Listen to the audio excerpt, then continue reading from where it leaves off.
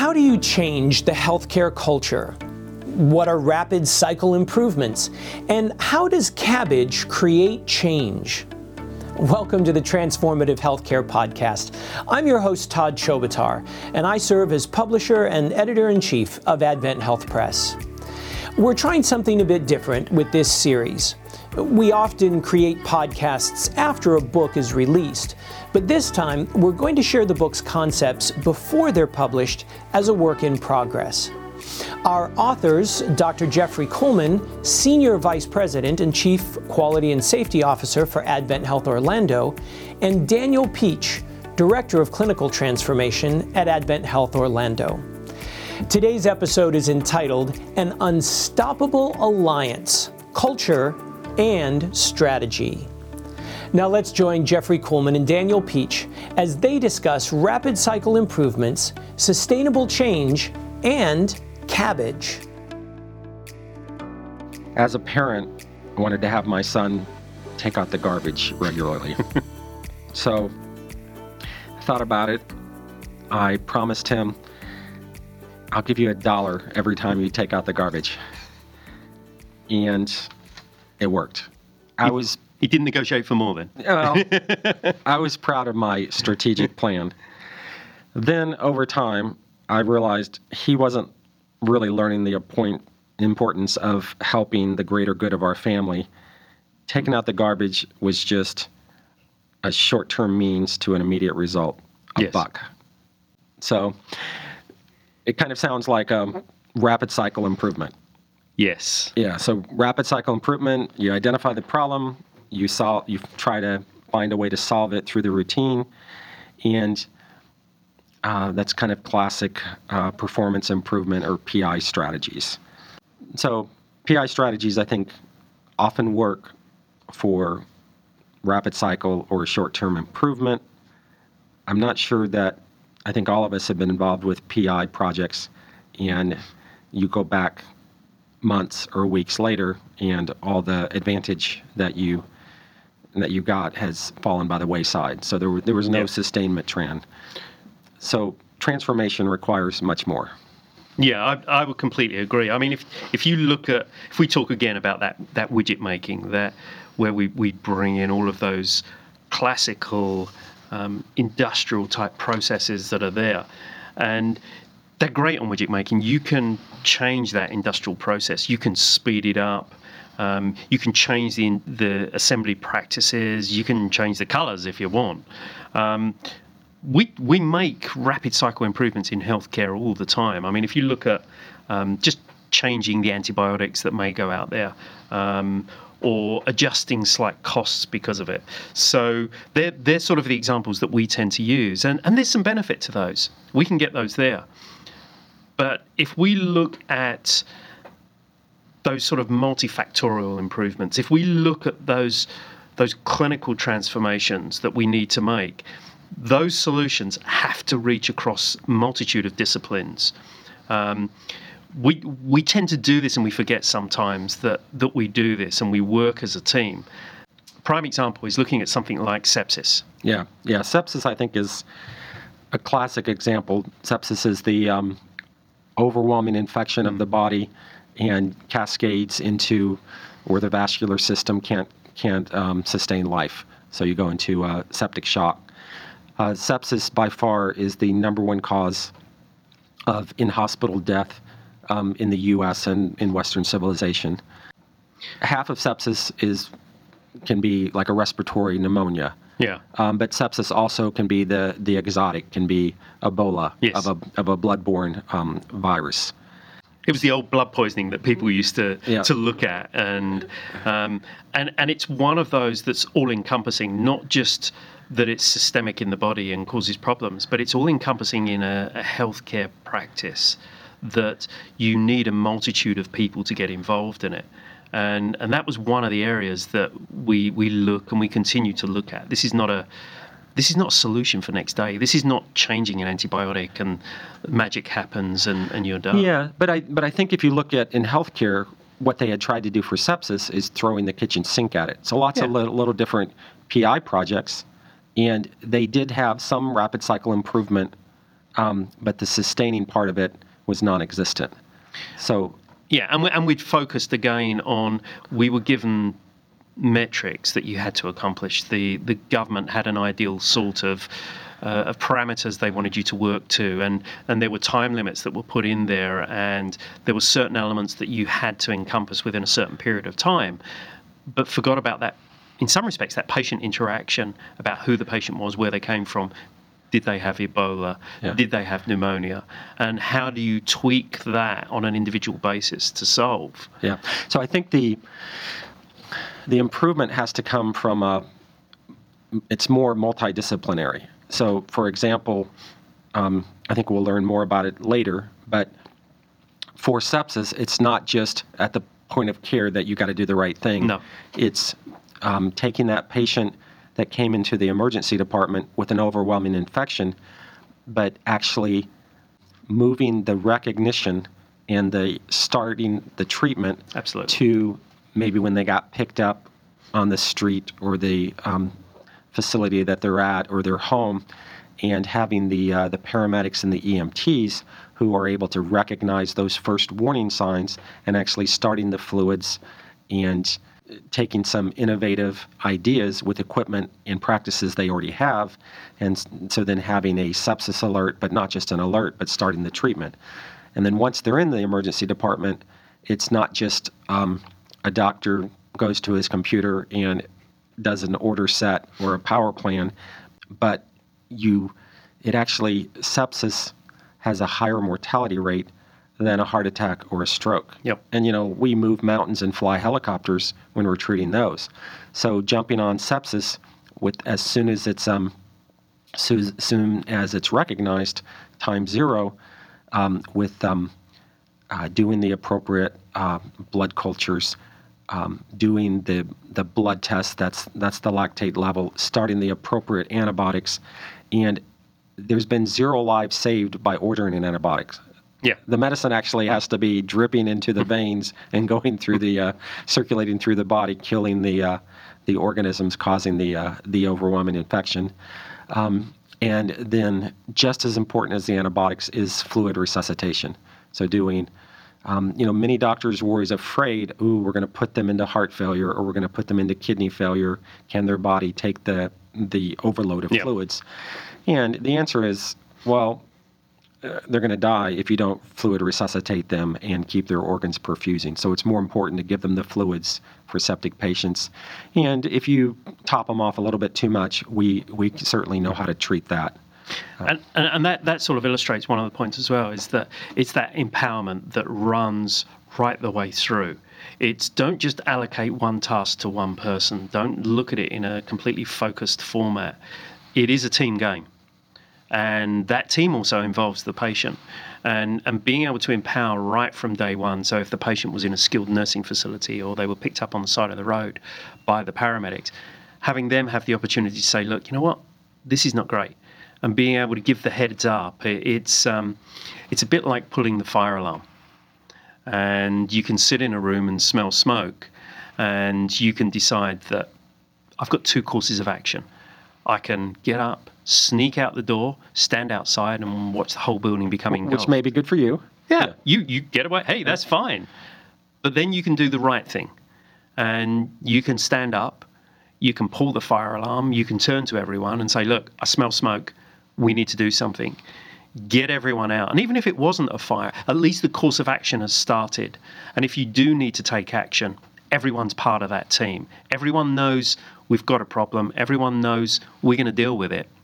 And the training and the skill sets that people have acquired over the years really then comes into play. So you're not then allocating one tidy task for each person. The whole team gets embroiled in it, and they then start to look at where the problem is and to resolve that issue and to all fight with the same end, and including the patient in there. Yeah. So I think pulling the fire alarm is, you don't necessarily have to see a flame burning. You can smell the smoke. Yeah. Or you can just suspect that there's a fire somewhere.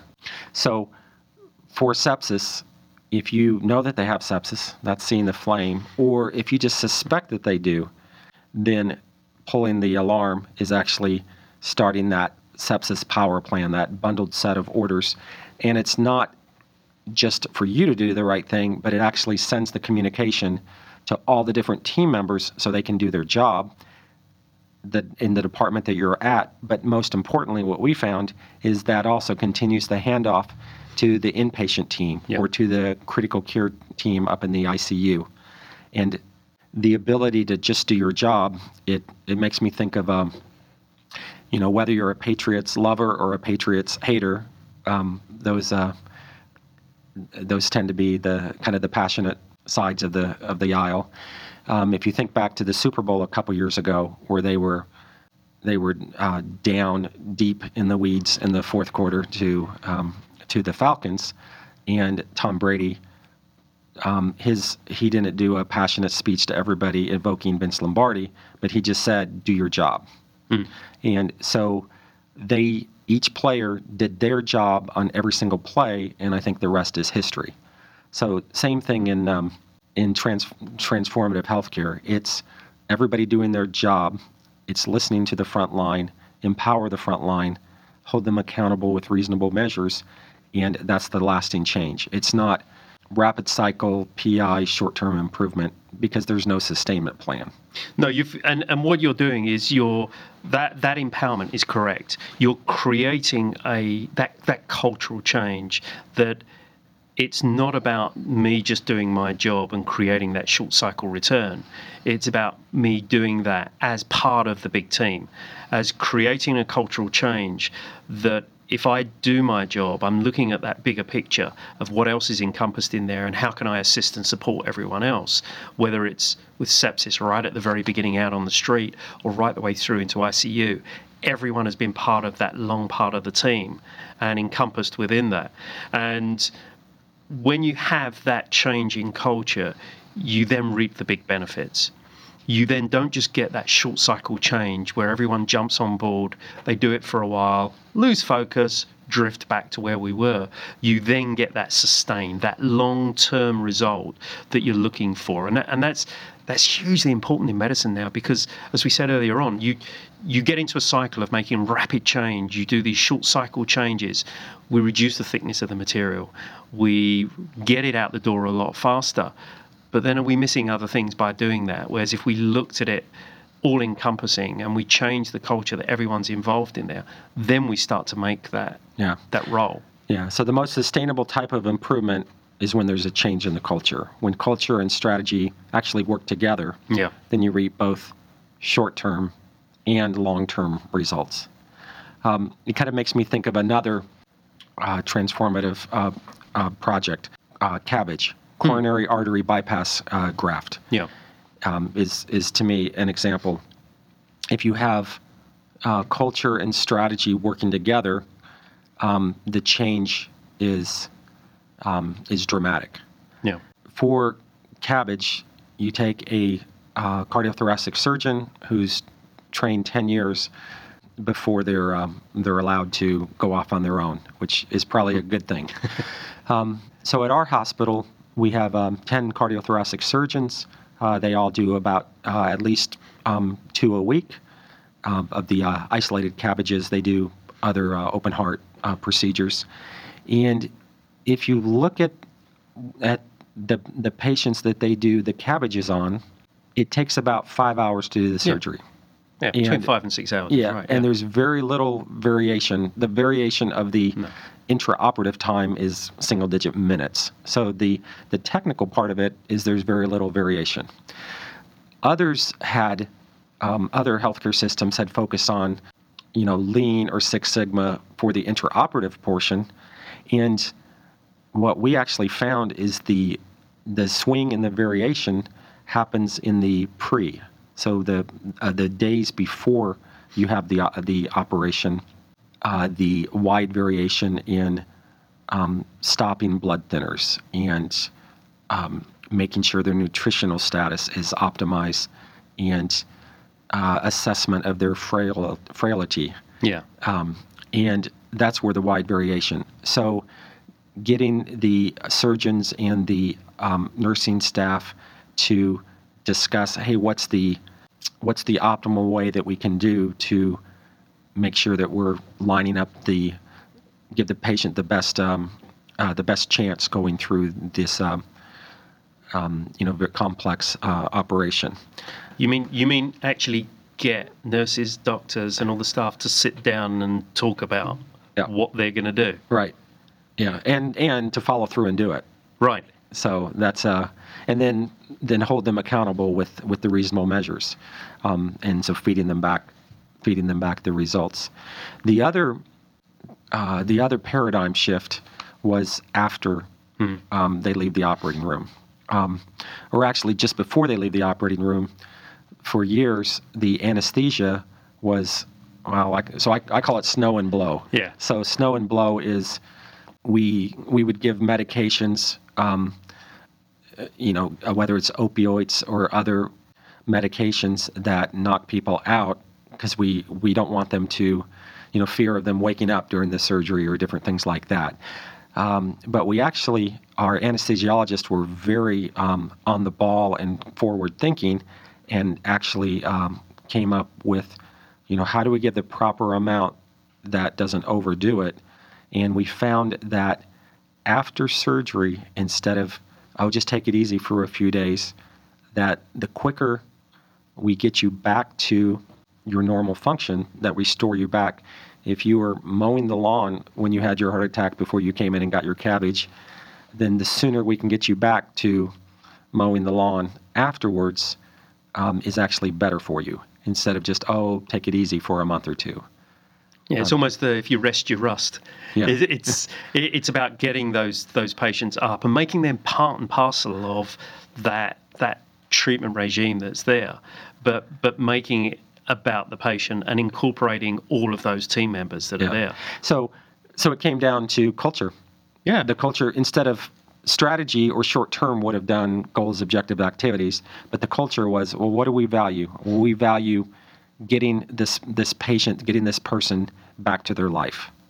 And so then what are the practices and behaviors that we want the doctors, the nurses, the physical therapists, the nutritionist to do? So then they were able to focus on that. So day one of surgery, instead of just laying there, you dangle your feet off the bed. Maybe you stand with assistant.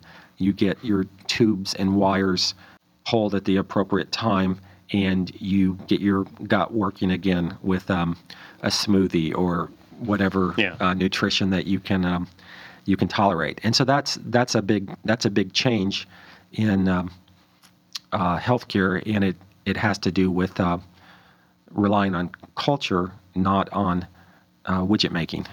And it's interesting because when we sat down and we started talking to the nurses and the doctors about it, it's things they always want to do, and often we find that the systems that are in place to protect patients and to progress them during any particular difficult time during their life within the hospital often tends to slow the process down and sort of staggers it. It happens, but it happens eventually. And having that cultural shift is not just focused on the clinical staff that's there, but it's working on the administrative staff as well to understand that these patients are going to progress because the patient's progressing, not because they're being pushed because a system is driving it forward or technology says this is day one, you should be at this stage. It's about the patient reaching their goals and having the patient aligned with what the clinical staff are looking to achieve, what the patient wants to achieve, and to help drive that forward. Yeah, it's actually paradoxical, and sometimes it takes some explanation to leaders. Often the strategy that administrators have is beds and heads, but when it's actually this patient is actually going to get better quicker and get back to their normal and get into their outpatient cardiac rehab, those are all good things. And then guess what? You can take care of another patient that has their time of need. Yeah. Using culture to change is going to have long-term effects. Yes. Short-term strategies were helpful in the game plan for CABG surgery and also for sepsis. But they made a huge difference when they were woven into the long-term culture shift, and then the change lives on indefinitely. No, I agree, and there's got to be a way of helping drive that change. There's got to be a way of of keeping it moving and to keep that sustain element on there. Yeah. Well, the change, it doesn't happen because of quarterly executive summits. No. It doesn't happen because of teams of consultants, piles of books, piles of data.